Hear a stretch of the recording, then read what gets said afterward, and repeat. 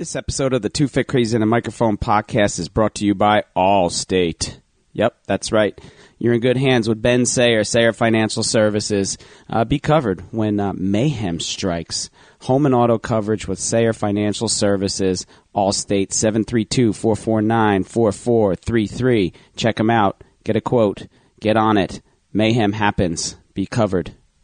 And who else, Christine? ContiFit.com. You heard it right, everybody. ContiFit.com. The best in personal training, in coaching, running, in your overall health. You want to feel better. You want to move, functional fitness, and coming at you. Let's face it together. Trademarked facial fitness and rehabilitation program. Looking better, feeling better. And it's time to make some great changes for you. ContiFit.com. Also brought to you by High Five Health and Fitness. Create positive change in your life with High Five Health and Fitness. And really, when was the last time you sat down and talked to somebody about your health and where you are right now and where there's areas that can be improved and what needs to be done to feel better? And that's what we do. So check it out, highfivehealthandfitness.com. It is Christine Conti. And I'm Brian Prendergast. And we are Two Fit Crazies. And the microphone. We are where it's at. Take two, Conti. You ready to go? I woke up this morning and I was so dizzy. I almost fell over. I don't know what's going on, if I'm like getting sick or what, but like, I'm like, whoa. Stay tuned. Stay tuned for the outtake episode here. We got enough to fill an episode for sure. Hours and hours. Do you really have outtakes? I have everything that we've recorded. If we press record. No, the good stuff you don't record. Anytime I'm like, you should record this, and you're like, I'm not recording this. I'm like, you should. When Conti goes on her rants, when she flies in here 2 minutes before the show starts, usually love there's it. a reason. Yeah. Anyhow, the reason is you were eating in your car, which is something that we discussed in episode 133 with the great Dr. Candace Setti. You're lucky I am eating in my car, otherwise I would die because of time constraints and not eating. I'm going to not wobble my head because I'm a little dizzy. So that was an awesome episode 133. Fantastic. Dr. Candace Setti. Yes. She's amazing. San Diego. She's freezing out there because it's like in the 60s. Yeah, she told us. I know. We had to bring her back to reality a little bit with that whole San Diego weather scene, but we love her anyway. She's amazing. Awesome. I met her at SCW Mania. She is someone who works with she works with mindfulness, right? I'm going to say that first. She's a psychologist and works a lot with people and their eating behaviors. Correct. And changing, I wanted to say, weight loss management behaviors and just the way that people have a relationship with food and themselves and the world around them. She has a brick and mortar out in San Diego. That's kind of her business. It's called Me Only Better. Isn't that great? MeOnlyBetter.com is that website. And then she does a lot online. So she's got a weightlosstherapist.com where she does online counseling all over the world. Mm-hmm. And then she dropped on us that she also has a book that she talks about. Shatter the Yo-Yo. How fun is that? Yeah. Shatter the Yo-Yo. So a lot of it, what we talk about, and you'll listen because it's a fantastic. Get your pens out, everybody. For sure. Is that how little of it actually has to do with the food that you consume and everything else that how it really happens to be about the behavior and the attitude and the mindfulness of it and just like everything else around it, right? Health is not limited to what you eat and your movement, right? It's how you think, it's how you feel, and it's all of those things. And that's the true connection that these diets and all of these things that's being pumped at us all the time and the stuff that works, whether it's this or that, they fail to really address. Right? It's just about the food that you're opening up your mouth and chewing and swallowing, or lack of food that you're chewing and swallowing, and the calories and all this stuff that really has far little impact as what does how you feel and how you being aware of what you're doing and your behavior. So I mean, look, you can look no further. For years and years and years is I need to eat every 3 hours. I need to eat every 3 hours. Nowadays, it's I need to intermittent fast. Like it's just hey, Brian, everything's this. Here's and a pill. Yeah. Here's a shake. You're gonna feel great. No, you're not. Stop it, everybody. Let's just. I'm gonna grab your shoulders and just shake you at this point, because this conversation today is really going to maybe open your eyes to some of the behaviors and some of the compulsions and obsessions that we may all have and fall into sometimes. And it's the real key and the real ingredient to feeling good and being healthy that none of those diets or any of these fad stuff or any of that stuff addresses. It's the one thing that it leaves out, and it's the only thing that's really important. So I really can't harp on it enough. It's perfect. She's fantastic and knowledgeable and a great person just to sit back and listen to. So we're going to let you do that. And if you're feeling frustrated, yeah, Dr. Candace Setti, she's gotcha. She's available for sure. So and I think you'll like it, and we're going to roll with it. Episode 133 of the Two Fit Crazies and a Microphone podcast. Dr. Candace Setti. Enjoy, everybody.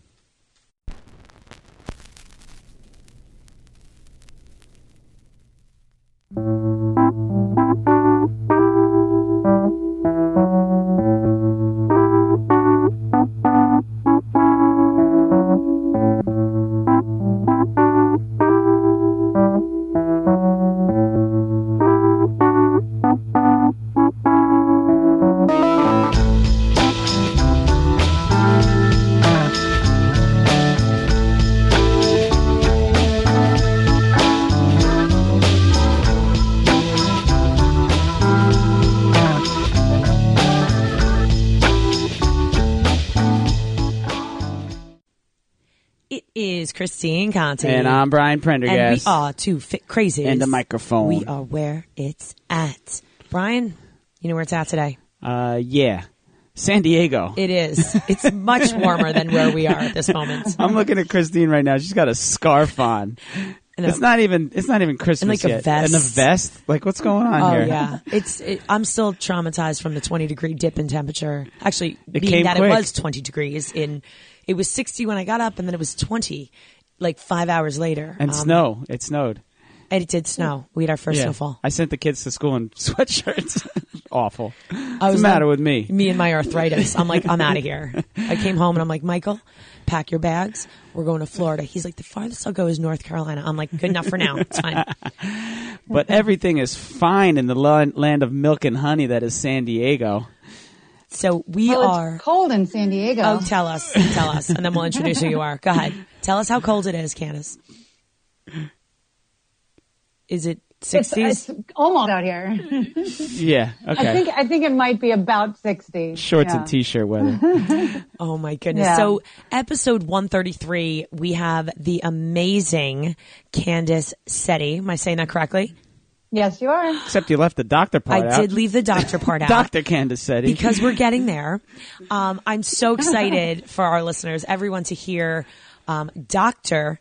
Candace Setti today, because we love to bring you everything health and fitness and wellness, and we talk about diet and clean eating and what we should be doing, and we could always be learning and evolving and be better. But what we have yet to have on our podcast is to really talk about what is going on out there and why we are so passionate about doing what we're doing, working with people, peeling back the onion, and who better than someone who does this for a living. Candace, tell our listeners, all right, so who are you? What do you do? And what's your specialty? All right, let's start at the beginning. First of all, thank you guys for having me on the show. I'm excited to chat with you guys. Oh, you're welcome. Our pleasure. I am a licensed clinical psychologist, a certified nutrition coach, certified personal trainer, and certified weight management specialist. And I, as you mentioned, I'm in San Diego. And I have a private practice here, brick and mortar practice, but I also offer all of my services online via video counseling sessions or online programs that people can do on their own. And primarily what I do is weight loss and weight management therapy, which basically means I work with individuals who have struggled with yo-yo dieting, the on again, off again, the diet, losing weight, gaining weight cycle. And I help them break free of that cycle, break their dependence on diets, and ultimately lose weight and maintain that weight long term via other avenues like lifestyle, behavioral change, and really kind of cognitive understanding their thinking, their behaviors, their self-sabotage, and learning new ways to take control of things. So that's an uphill climb, right? All we hear about are the diets, and this works for me, and then this is I read it at the checkout line on People Magazine, and all the noise out there. My boyfriend told me to do some keto to lose 5 pounds. Right. Take this pill and shake. I'm sure it'll work for the rest of your life. You'll feel great. Yeah. Well, yeah, and I mean that stuff is everywhere. We're inundated with it, so it's kind of all we think about. And the reality is those things work, but they only work for a short period of time while you're actually on them. And the average amount of time most people is on them is 3 weeks. 3 weeks. That's about our attention span and our commitment level for something like that before we start to freak out a little bit and rebel against it or, respond to the restriction effect of being on that diet. And we kind of end up, backfiring and flipping the pendulum all the way to the other side. So they work. You can lose weight on them, certainly. But then what happens as soon as you go off them is you gain that weight back. And sometimes you gain even more weight back, right? Because you've possibly done damage to your metabolism too in the process, making it even easier to gain weight back. And so that's where all of this frustration for people comes from. You know what I'm going to ask you? It does all this damage. So you said that, it works, like, or 3 weeks it works. Sure. What does work mean? Is that something that people can lose weight? Yeah. I mean, in essence, in the short term, that's what most people are looking for. I'm going on the site because I want to lose weight. And when I say it works, you can lose weight doing any of those things, whether it be keto, whether it be a grapefruit diet, whether it be cutting out all fat, whether it be, just following a macro ratio, whatever it is, you can lose weight doing that. The problem is just that you can't maintain it. And ultimately that's what people want. It just, the maintenance part doesn't have that quick, sexy appeal that the lose weight quick stuff does, right? Right. So people just keep jumping from one of those to the other and they never really end up feeling happy, feeling content, feeling well, right? I try to say to people, I said, and it works, right? And you said it, and I say it too. It works. But I think that even myself, I find myself to correct, what I'm saying is that it has an effect, right? Yes. It has an effect on I you. like that phrasing a lot better. Because there's something that's happening, and I think that work is kind of leads to the sign that it's a positive thing that it works. Yeah. But it has an effect. Yeah, I like that. Good. Yeah, I like that correction a lot. Very good, Brian. We're proud of you. Yeah. All right, I'm done Good here. job. I'm done here. I'll see you guys later. He's leaving, and Thank it's you, just good us night. now. Oh my gosh. So what is it? That you see? What's the biggest, population? The biggest, I guess I would say, who do you normally work with? Who normally comes in? The biggest problem I see is binge eating behavior. And binge eating is also a disorder, a diagnosable, mental health disorder, binge eating disorder. But binge eating behavior is even more common than binge eating disorder. And what that means is, people who eat a lot in a small period of time and eat to the point where they're uncomfortably full, eat in a very, numb, disconnected way, just to be sort of stuffing themselves. And binge eating is a really, really common response to restriction, right? And restriction is the type of thing we see on most of these diet plans that we're talking about. And so it's very, very common to see somebody go on a diet, a very structured, very restrictive diet. And like I said, maybe they do it and they stick with it pretty religiously for about 3 weeks. And then what tends to happen is about that 3 week point, they binge. They rebel, they fight back, right? They finally respond to all of that restriction that they've been imposing on themselves, and they go 180 degrees in the other direction. And this starts to become a little bit of a trend for yo-yo dieters, right? Because again, they're on these diets all the time, and then they keep binging in response. And some of them ultimately develop this disorder where it just happens all the time. But binge eating has just run rampant in this country over the last 10 years, especially. I mean, binging disorder in and of itself didn't used to be a diagnosable psychological condition, and now it is because it's become so prevalent. And it's actually become the most common eating disorder in the United States, way more than anorexia or bulimia. So it's just become this issue because of all of this dieting that we're doing, which is really sad when you think about it. So let's stop right there for a second, and will you go into what are the normal, I hate to say that word, but the eating disorders that you see, people come in, again, obviously, you know, we've seen this effect from all of these diets because we didn't have all of this back, you know, 40 years ago. We could infomercial and see 85 different diet programs being shoved down our throat. Like, if you don't do this, you're not going to feel good, and all the propaganda. The for-profit in the business has taken over. Yeah. Dieting is a multi-billion-dollar industry. And obviously we know that a lot of people pushing these, Brian and I've talked extensively about this, the people pushing a lot of these so-called diets, or I should say, I hate saying this, the healthy lifestyles are people that are not educated about any of this stuff. You know, I hate to say it, but I know people. Anybody can do it. Susie Homemaker's like, hey, here's a program. And I'm like, okay, Susie, what do you know about this? And have you ever worked out a day in your life? Do you know anything about nutrition or food or that? And they're like, no, but it worked for me. And I'm like, oh my gosh, first of all, I don't know how well it worked for you. That's number one. Number two, you don't really know anything about it. Number three, do you know the ingredients or like even the exercise science between the workouts and the food and it's frightening. So what is it that you're seeing now? What are the disorders that you work with? Well, like I said, I mean, I do treat eating disorders, like the diagnosable ones, anorexia, bulimia, and especially, as I mentioned, binge eating disorders. But more commonly, what I see and what I work with are people who just have been dieting maybe their whole lives and are sick of it, are frustrated with it, and simply want another way, but they don't know what that is. Because if you ask anybody on the planet, hey, how would you go about losing weight? What's everybody's answer, right? I'm going to go on a diet, because it's all we know. It's all we're taught. You know, we're inundated with these concepts, whether it be through social media or television or magazines or whatever it is.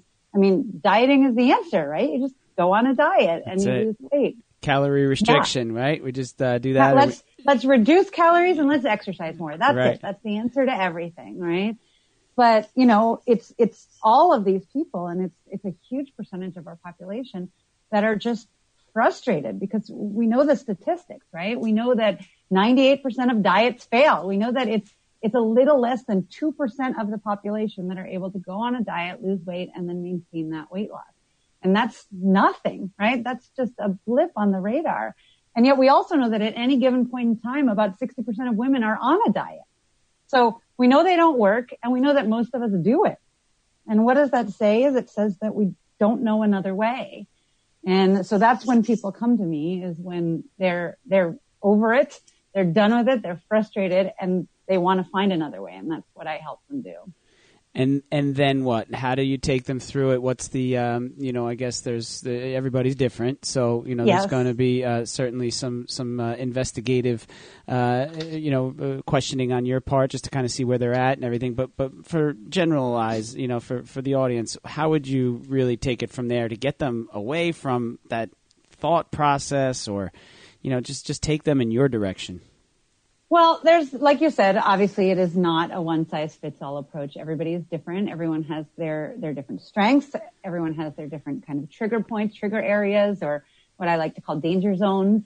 And what we do is we go through a process of identifying that, helping people understand how they get in their own way, what behavioral triggers or lifestyle factors are contributing to their success or their lack of success, or creating obstacles or barriers for them, and then kind of creating action plans to help address that, whether that be kind of changing structure in their day, or learning to change some of their unhealthy thinking patterns that set them up for failure or set them up to not be able to succeed long term.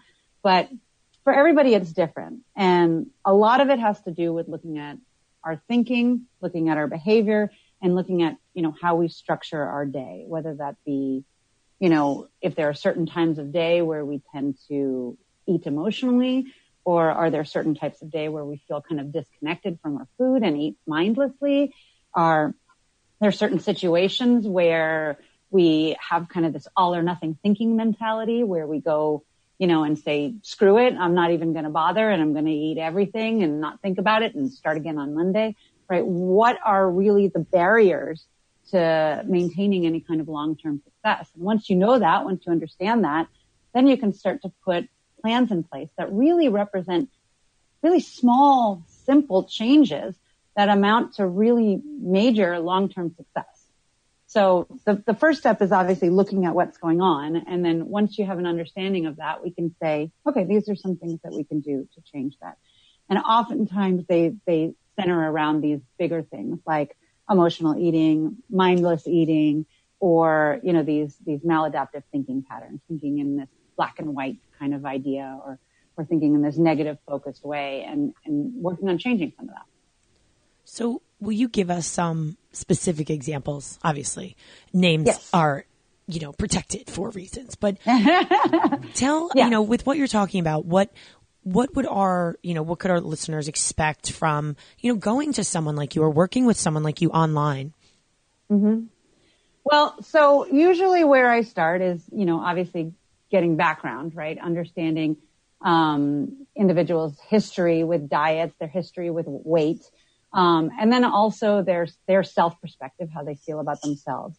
And where I almost always start with people is gauging their basic self-care.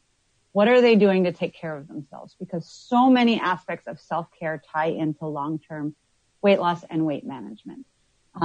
Things like stress management, things like hydration, things like sleep quality, right? All of these aspects of self-care that if they are not where they need to be, all the other stuff is almost irrelevant, right?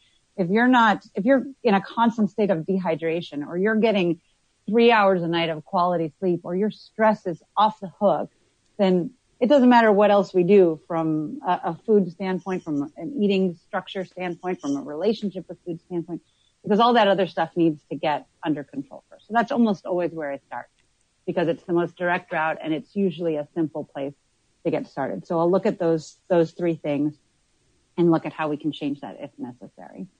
And then from there, once we kind of have that stuff under control, I look at relationship with food, right? Eating behaviors. Are we eating for the most part out of hunger, or are we eating for other reasons? Are we eating because we're bored? Are we eating because we're anxious?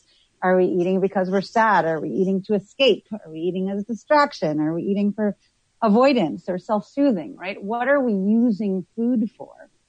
And, that's not actual satiation.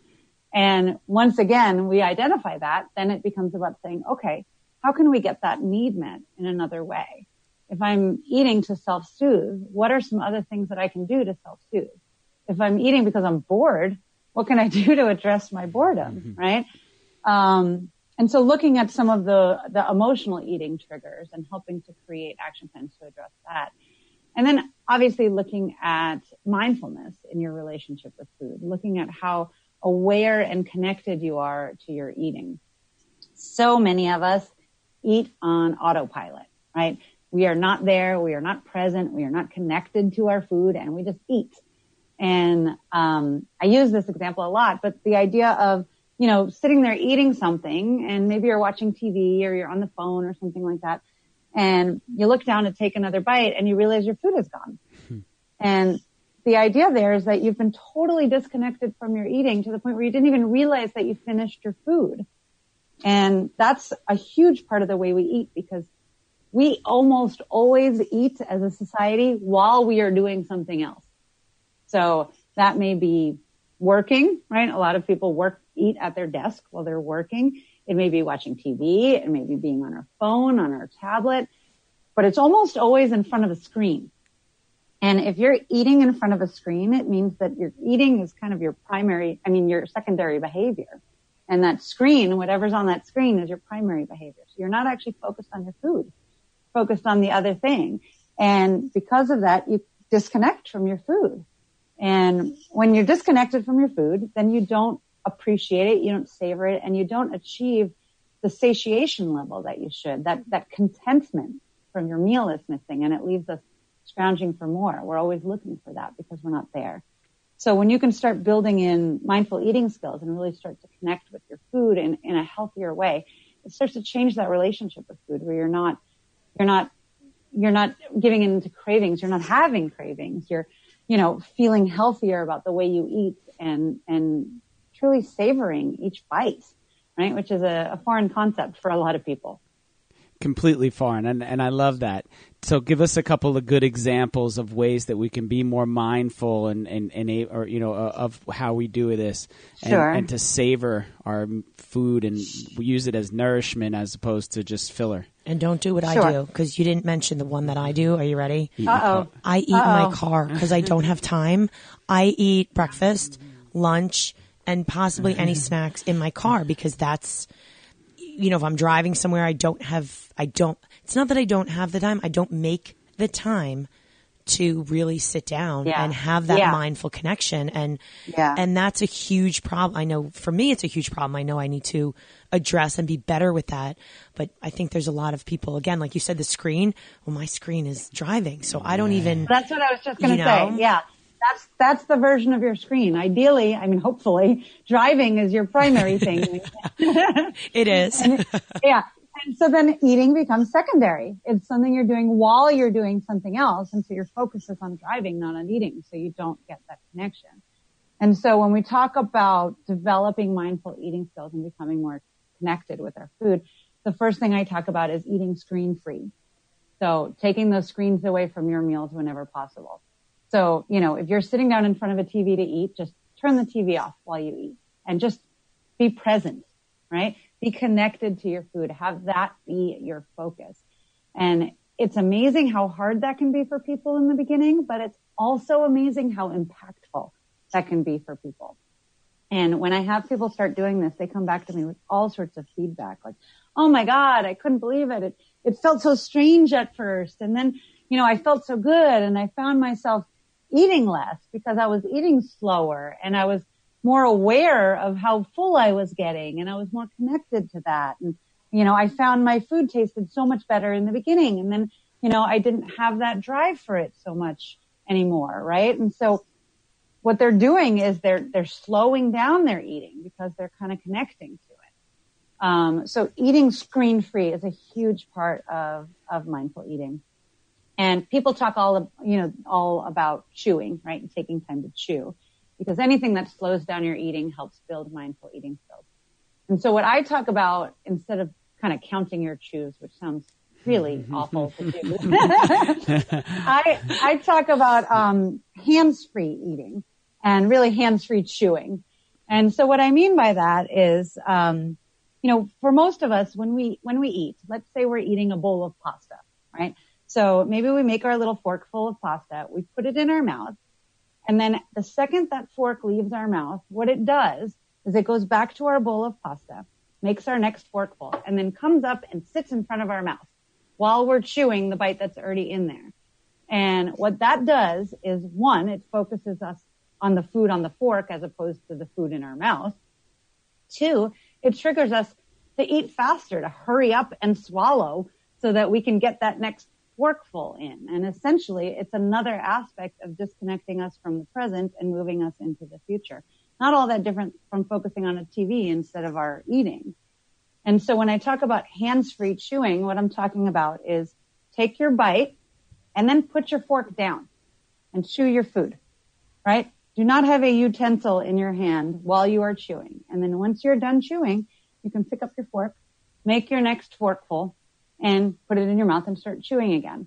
And this is one of the hardest things for people because almost nobody eats this way. And it can take a meal that normally takes you 3 minutes and make it take 15 minutes because your chewing is drastically slowed when you don't have that trigger in front of you saying, hurry up and chew faster so you can put this in. I wish you would come to our houses for the holidays and maybe do a tutorial for all the family members and children. So, with the shoveling of the, mouth open chewing, shoveling of food, kind of like shoveling. Yeah. Because I don't think it would be enough if it came from me, but I feel like if it came from you, it's a little, I'm happy to. Although maybe you guys want to come to me and see. No, I'm down. Yeah. You know, and like even just, you know, what I was thinking when you said, you know, the screen and getting away from the screen and doing that, I was thinking to myself, you might even realize that there's somebody else in the room with you eating, and you can isn't that interesting? with them instead of whoever's talking at you on that screen. Oh, relationships are important in this connections, world? right? Oh. Yeah. Yeah, it's you know, definitely. How about smells, aromas, you know, things like that, or even considering where it is that your food came from? Well, I mean, again, this is all part of the concept of mindful eating, right? And mindful eating has many, many different aspects. I just talked about two of them, and you talked about a couple more, right? So, you know, how many people, when they sit down to their meal, do they take a minute to look at their food, to smell their food, to appreciate the fact that they're having food, right? To think about where their food came from and what was involved in getting that food to their plate, right? I mean, it takes, you know, maybe 15 seconds to do all of that, but it completely changes your awareness and your appreciation of that meal. And that impact is really considerable. Also tied to that is the idea of stress and how, you know, eating under stress impacts your body. And fast eating, right? Eating in a rush, Christine, like you talked about, right? I'm in a hurry. I gotta go. And, you know, I'm rushing to wherever I'm going. So I'm eating in the car. You know, it often suggests eating in a state of stress, physical stress in your body. And stress actually inhibits the absorption of micro and macronutrients. Stress can deplete the stored nutrients in our body. Stress slows down our digestion, which makes food sit in our system longer and makes us prevent the breakdown of those vital nutrients. Stress can wreak havoc with your GI tract and negatively affect the bacteria in your gut. So eating under stress has all of these negative consequences. And you can change that by simply taking a few slow, deep breaths before you start eating. I mean, literally calm your body down, right? And who does that, right? When they sit down to eat, say, okay, let me just take a few deep breaths here. And, you know, part of that can be taking the moment to appreciate my food, like you mentioned, you know, thinking about where my food came from and what was involved in that and how it got here and how lucky I am to have it. And then, you know, let your body get calm and then eat. And simply doing something like that can actually change the nutrient process of your food, how much nutrition you get from your meal, because you're calming some of the hormones in your body, particularly cortisol, which is our stress hormone. But calming the cortisol response in your body changes how much of the nutrient content we're able to absorb from our food, which is pretty amazing when you think about it. This is all so fantastic. And I love this stuff and it's just everything. And what I'm just sitting here listening to, we've talked about the relationships, we've talked about you know, the feelings of it, the emotion of it, the behavior of it, the connection with it, the mindfulness of it, and what we don't talk about yet, which is something that all the diets are stressed upon and are created by, is the actual food, right? And like actually what people are eating. And I think that one of the reasons why they are so convenient for people is because it's like, all right, here's your list and this is what you need and here you go. And you go to the store and you get it. And then the next thing you know, it again has an effect on you. And, you know, but what we're not, like, we haven't touched on any of it yet is like the actual food, because it's not as significant as most would think, right? It's really not. And it's not something that I hyper focus on at all in my practice, because you know, it becomes a little irrelevant as you get all the rest of this stuff down. You know, as you start to change your relationship with food, as you start to slow your eating down, as you start to focus on, you know, how food makes you feel and eating out of hunger and eating to achieve satiation, most people naturally gravitate towards more nutrient dense foods. And, you know, because they're more aware of how food makes them feel. And so when I do talk about food content and actual, you know, specific types of food, that's really what I talk about. How does food make you feel? And, you know, most people will start to gravitate more towards quote unquote real foods, right? As opposed to the fake foods, frankenfoods, right, as we like to call them, because they realize how good they feel when they're eating real food. And so I do talk a little bit about something I call ingredient sabotage, and the way some ingredients can mess with us, can, impact our perception of self-control, and the concept of food technology, right?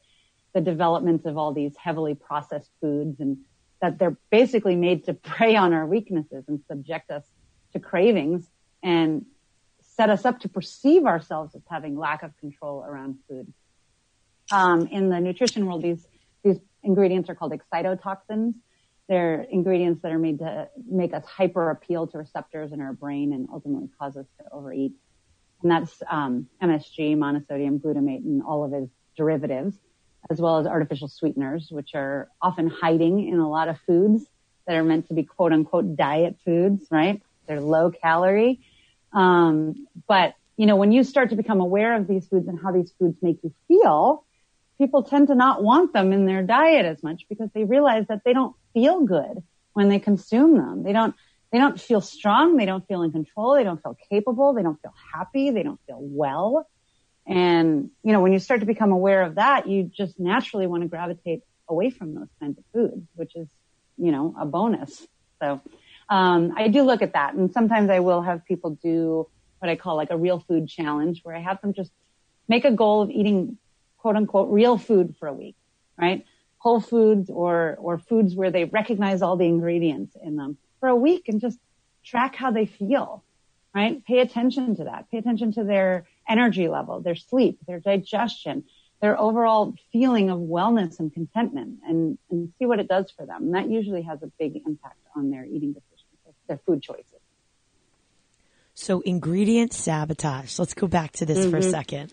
Sure. So again, Brian and I are huge advocates of just eat real food. Forget the extra, you need extra protein and you're taking a pill or you're doing again, I do think depending on your level of fitness, if you are a professional athlete, sometimes, you do need a lot more. Sometimes, again, supplements if you are sick or you actually have a medical issue where you need, you need extra protein or something's not working in your body.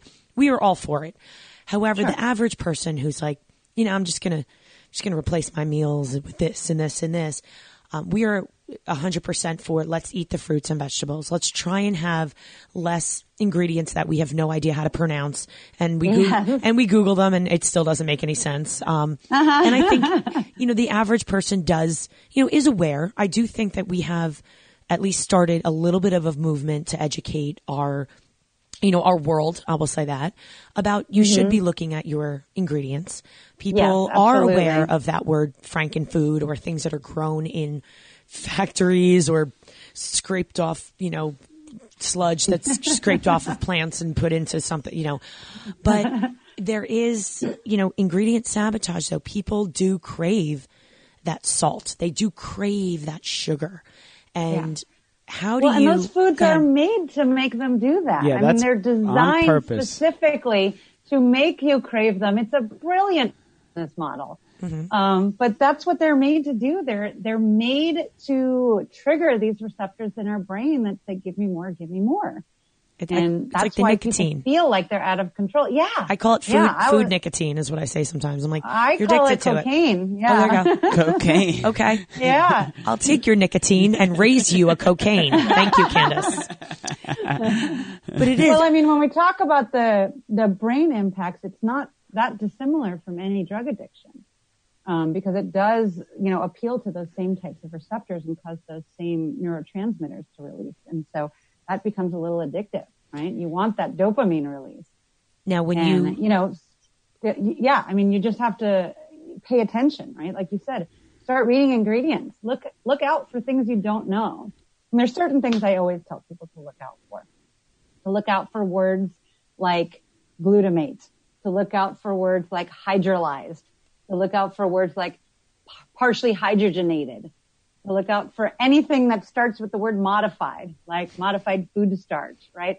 Or anything along those lines where you're like, I'm not quite sure what that is or what that means, right? If you don't know, it's probably not a good thing for you.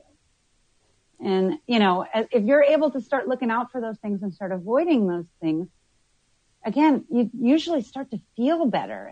And when you start to feel better, that becomes reinforcing in and of itself. You want that feeling to continue. You want that to keep happening. And so you're more motivated to keep making those same decisions. So what's interesting is that you said, you challenge people to take a real food challenge for like a week. Well, we're hoping that they're going to feel better. However, what we just talked about, how it impacts the brain, impacts your behavior. I mean, we're talking now, you're addicted to something and you talk cocaine, hey, no cocaine for this week. So do you get that flip side, and how do you handle that when they say, I tried this and I feel like absolute garbage? Because that does happen. It can happen. And sometimes it takes a little longer than a week. Sometimes it can take 2-3 weeks. But the reality is there are all sorts of other negative side effects that are coming from eating that way. And it may be that they're having skin problems. It may be that they're tired all the time or having these major blood sugar drops and not feeling like they have sustained energy throughout the day. It may be that they're having, some scalp issues or, just general taste issues. Maybe they're having dry mouth all the time. Right? There's all these other symptoms that we don't even realize we're having that come from eating all of these fake foods. And almost always when somebody starts eating real food, even for just a week, some of those symptoms start to diminish. And if you can help people identify that and see the connection, really connect the dots, then again, they're like, oh yeah, maybe I'm still a little bit longing for that dopamine release I get from that crazy processed food, but oh my gosh, this thing that I've been struggling with for years has started to get better this week. Or, yeah, I really have had more energy this week. Or I haven't had any real gastrointestinal distress this week. Or, I really feel like my skin is starting to look better. Right? Those kind of things, if they're able to connect the dots and notice that, again, those things become incredibly reinforcing and make people want to keep going.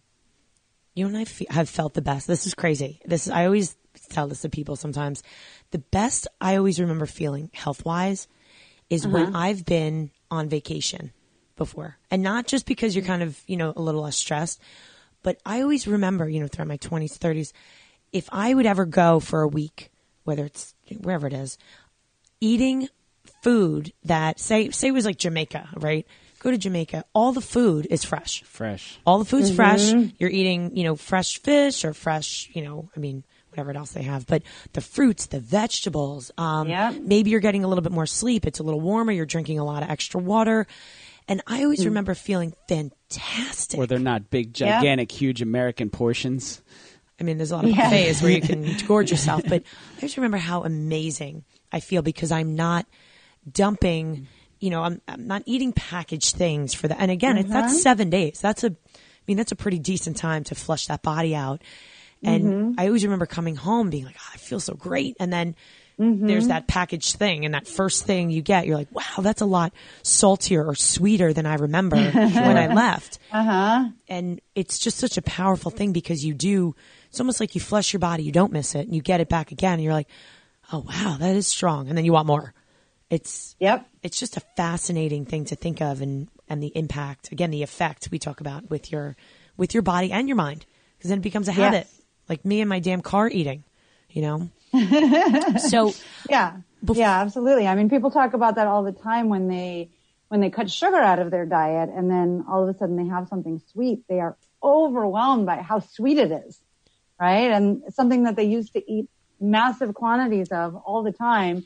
And they're sitting there going, I can only have a bite or two of this. This is just way too sweet for me. Right. So, your taste buds start to change. You become more sensitive to a lot of these things when you cut them out. And people realize just how intense that is when they make these kind of changes. How much really of that powerful. How much of that is related to the brain? You say taste buds, and of course that's the first, receptor or the place that it's hitting. Is that brain related? Does the brain kind of get triggered way too much from that, or is it just strictly taste?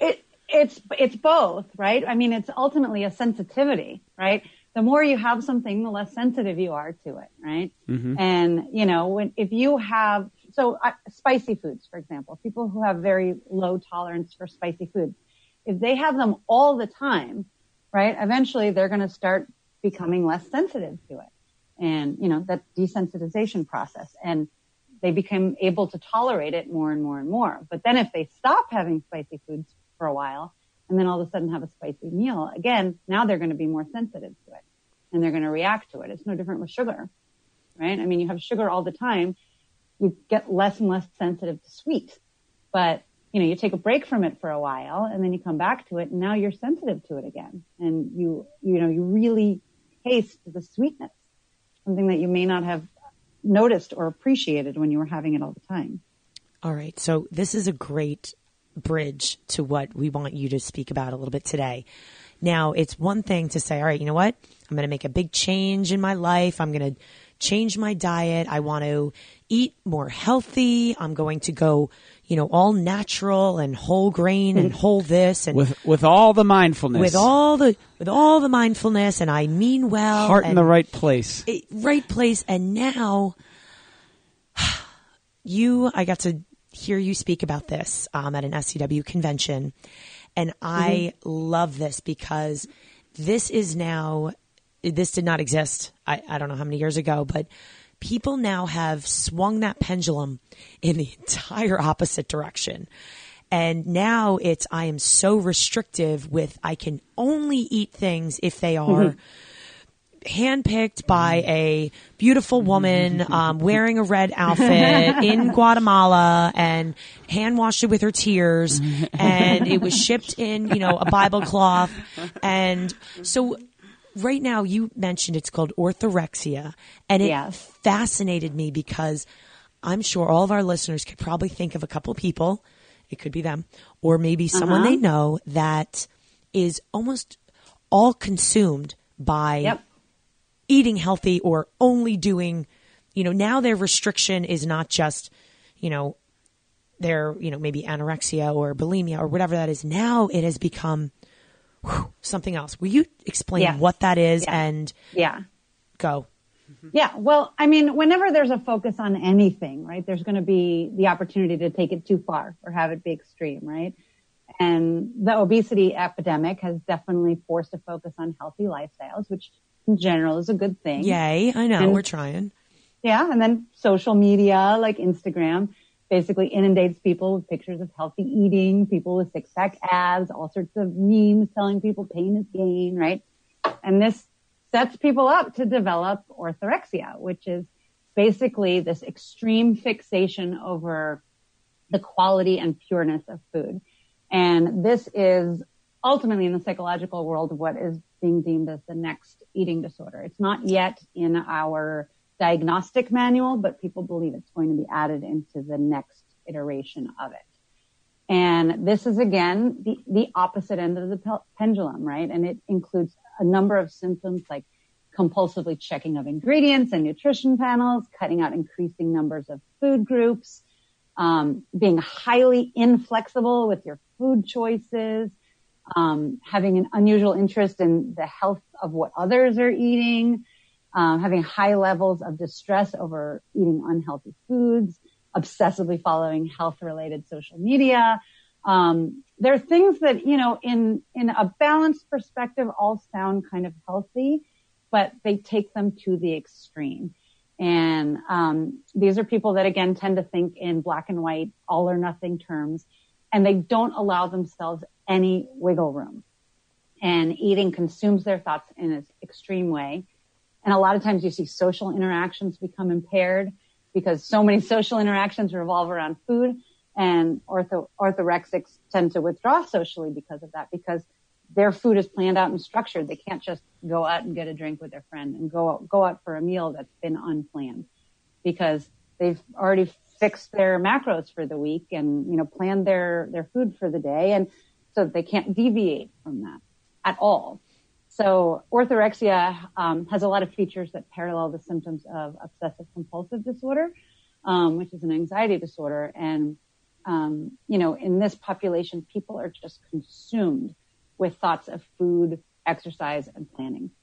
And so it's basically this extreme version of healthy eating, right? All of the behaviors, if they're taken in kind of a moderate way with an 80-20 mentality, none of them are problematic. It's just that they're taken to this 100% all or nothing place, and there is no wiggle room, and that's where it becomes problematic. Now, do you see people who, maybe suffering from orthorexia, now do you see them losing an extreme amount of weight, or is it just is it more of the behavior? Well, of it? And they're usually people who are in really good shape. They're not people who need to lose any weight. They're just very, very rigid. And it's not really about weight loss with this population. It's about health, right? They're hyper focused on nutrition. And, that's why they're constantly, checking macros, checking ingredients, right? Sourcing their foods, things like that, where it's really, really about the health value and the quality and the pureness of their food. Way, way more than it is about weight. This is not a population that's generally focused on weight.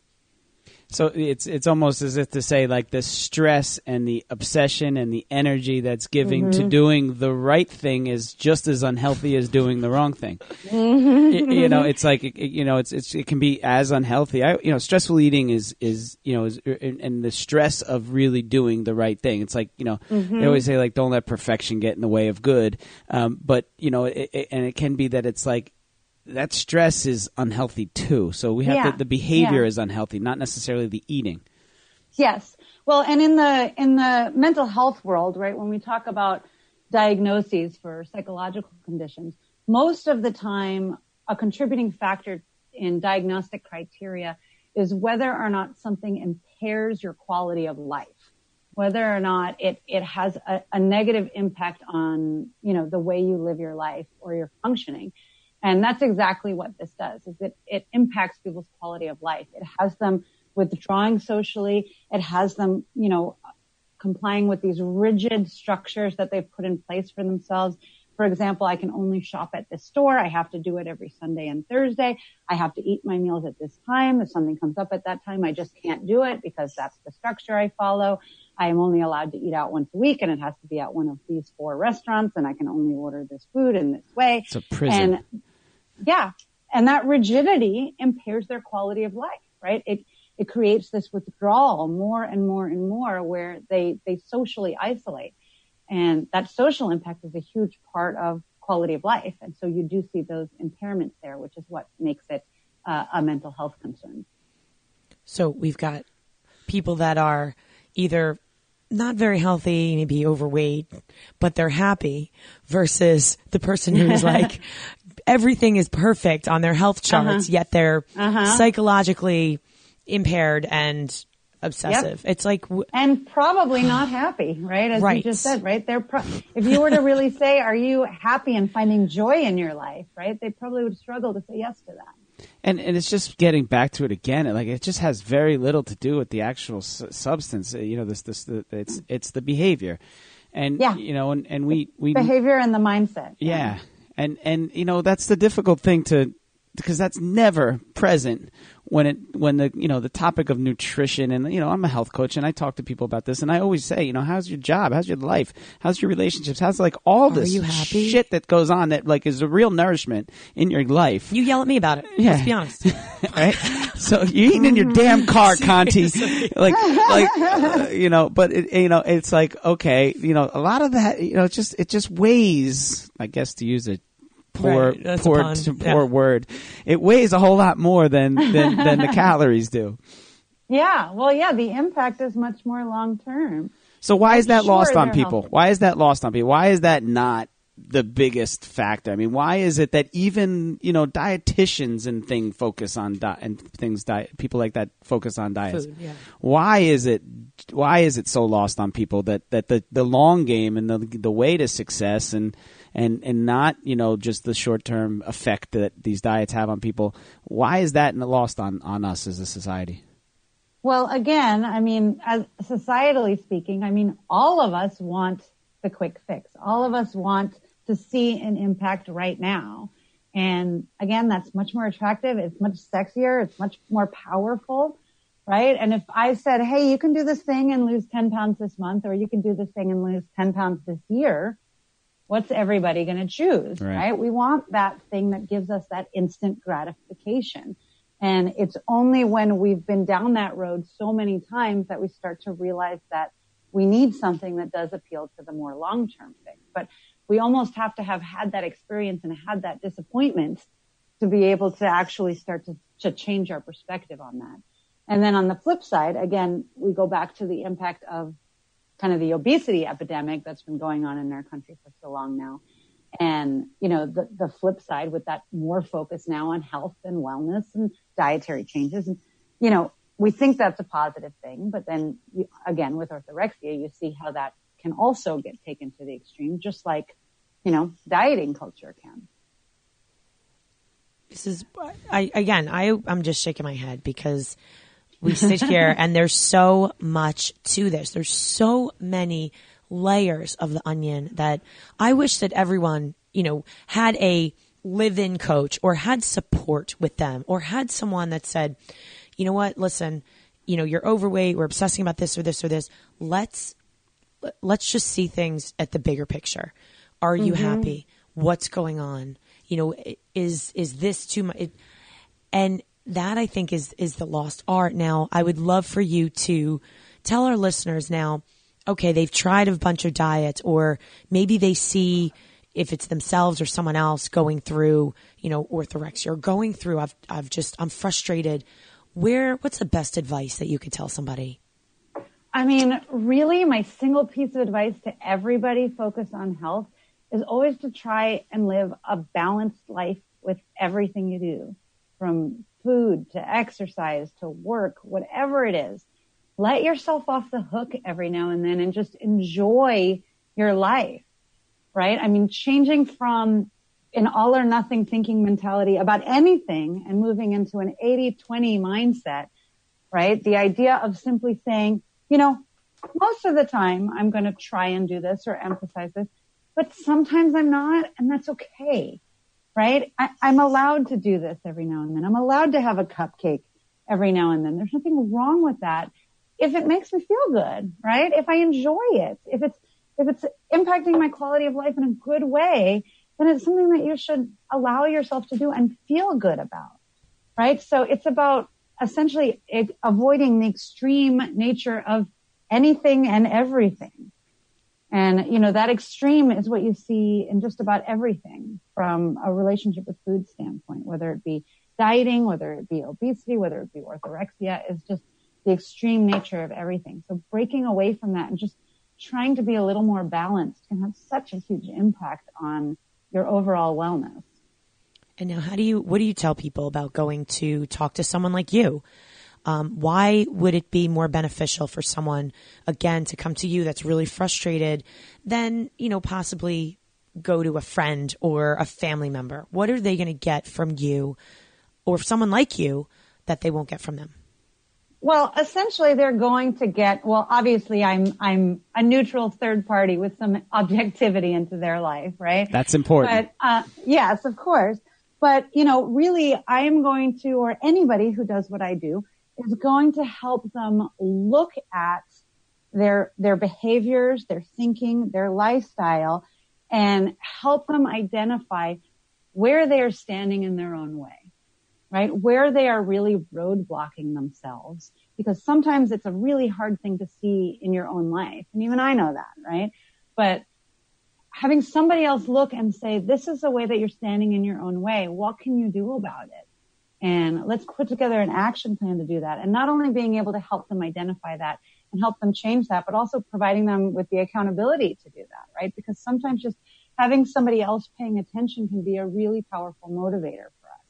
So, providing them that awareness, that insight, that direction, and, that oversight, all of those things are what really help the population that I work with. This is so beautiful. This is like, this is like everything. This this is candy for me. All right, this is I love that. This is hitting those receptors just the same as as a Reese's Pieces would. Nice. Because it's perfect. I mean, it's just like it's everything that we need to be talking about when it comes to this topic and subject. I completely agree. Good. So tell us now. I mean, we can do this forever, but we really want to have the people get off and from listening to this and go and search your sites and research more for themselves. Tell us more about how they can reach out to you, how they can connect with you, where you are on social media, and all that. Of course. Well, they can go to my website, theweightlosstherapist.com. That's really the easiest way to kind of get a feel for how they can work with me or what they can do. All of my social media handles are on there. I am on Facebook at Weight Loss Psychologist. I am on Instagram at Weight Loss Therapist. And on my website, I also offer a bunch of really useful free guides for people that they can download to talk about, some changes they can make in their relationship with food, changes they can make to mealtime with, out putting in a lot of effort that will result in some long-term weight loss. And other issues like that. So there's a lot of great content on there. And that's also an easy way to get in contact with me. My contact information is also on there. In looking at the site, there are freebies on there. Go get them. Yep. Yeah. I think I have a bunch on there right now. I love it. So Candace, it has been an absolute pleasure. I am super excited. We're going to share all your information on our social media platforms, on our website, and, definitely get this information out to our listeners. And as I said, everyone listening right now, we talk about fitness and we talk about, what you can do to live a better, more quality life. And again, eating certain foods, that's only part of it. And really getting your mind right and your mindset and the way you look at food and the way you view working out as not working out but working in, I think that goes for nutrition as well. That. We're fueling our bodies. This is not just, and again, I'm guilty of being busy and eating in my car, but it's the way that you look at things. The other thing that I have to say is that at night though, even though I eat in my car, I sit down every single night with my husband. We put a little tray of vegetables out. And, you talk about relaxing. Are you justifying your behavior right now? I'm a little bit. Because there's got to be a balance, right? So I'm not perfect, but I'm just saying, so about relaxing, I have a glass of red wine and I sit down with my husband for, 45 minutes, whatever. How was your day? What's going on? We talk to the kids, have, little vegetables and whatever before we eat, that's one of my routines. Yeah. It's a positive routine because it helps our mindset, helps connect as a family. And for those people looking for what are some ways that are practical that I don't have time, but I want to catch up, and we put down the phones. We we mute or turn off the television for a little while and just be and connect. And that is the time. So again, whatever that does for people, that's the mindset. It could be just something little. But I would love for everyone to, reach out to you online, get resources. And I know that this year you didn't say this yet, but you're going to be presenting at the SCW Fitness Conventions. What else are you up to this year? Yes. I'm going to be doing many of the SCW Fitness Conventions. I always I have a book out called Shatter the Yo-Yo, and I do a lot of book promotion for that. So I do, a lot of presentations around the country regarding that. But mostly I'm online and that's what I do because my goal is to try and help as many people as I can, touch as many people as I can. And that seems to be the way to get to the most people. So I'm always online. I'm always on social media. I'm always kind of available and accessible. And that's really my goal, is to be accessible to people, to not just be, a website, but to actually be a human being, a person that people can talk to, people can email, people can reach out to, people can schedule time with. And so that's really kind of what I try and make myself available for. So good. Well, thank you again for coming on and spending your time with us. And I can't wait for our listeners to do this. We'll get you all this information out and share with your listeners as well, and all the people because we want to change lives. That's our job. And we want them Thank you guys so we want much. them to absorb this, and then we want to have you back again to do it over. I would love to anytime. All right. All right. Thank you guys so much for having me. Thank Awesome. you. And with that said, my name is Christine Conti. And I'm Brian Prendergast. And we are two fit crazies. And the microphone. We are where it's at. Peace.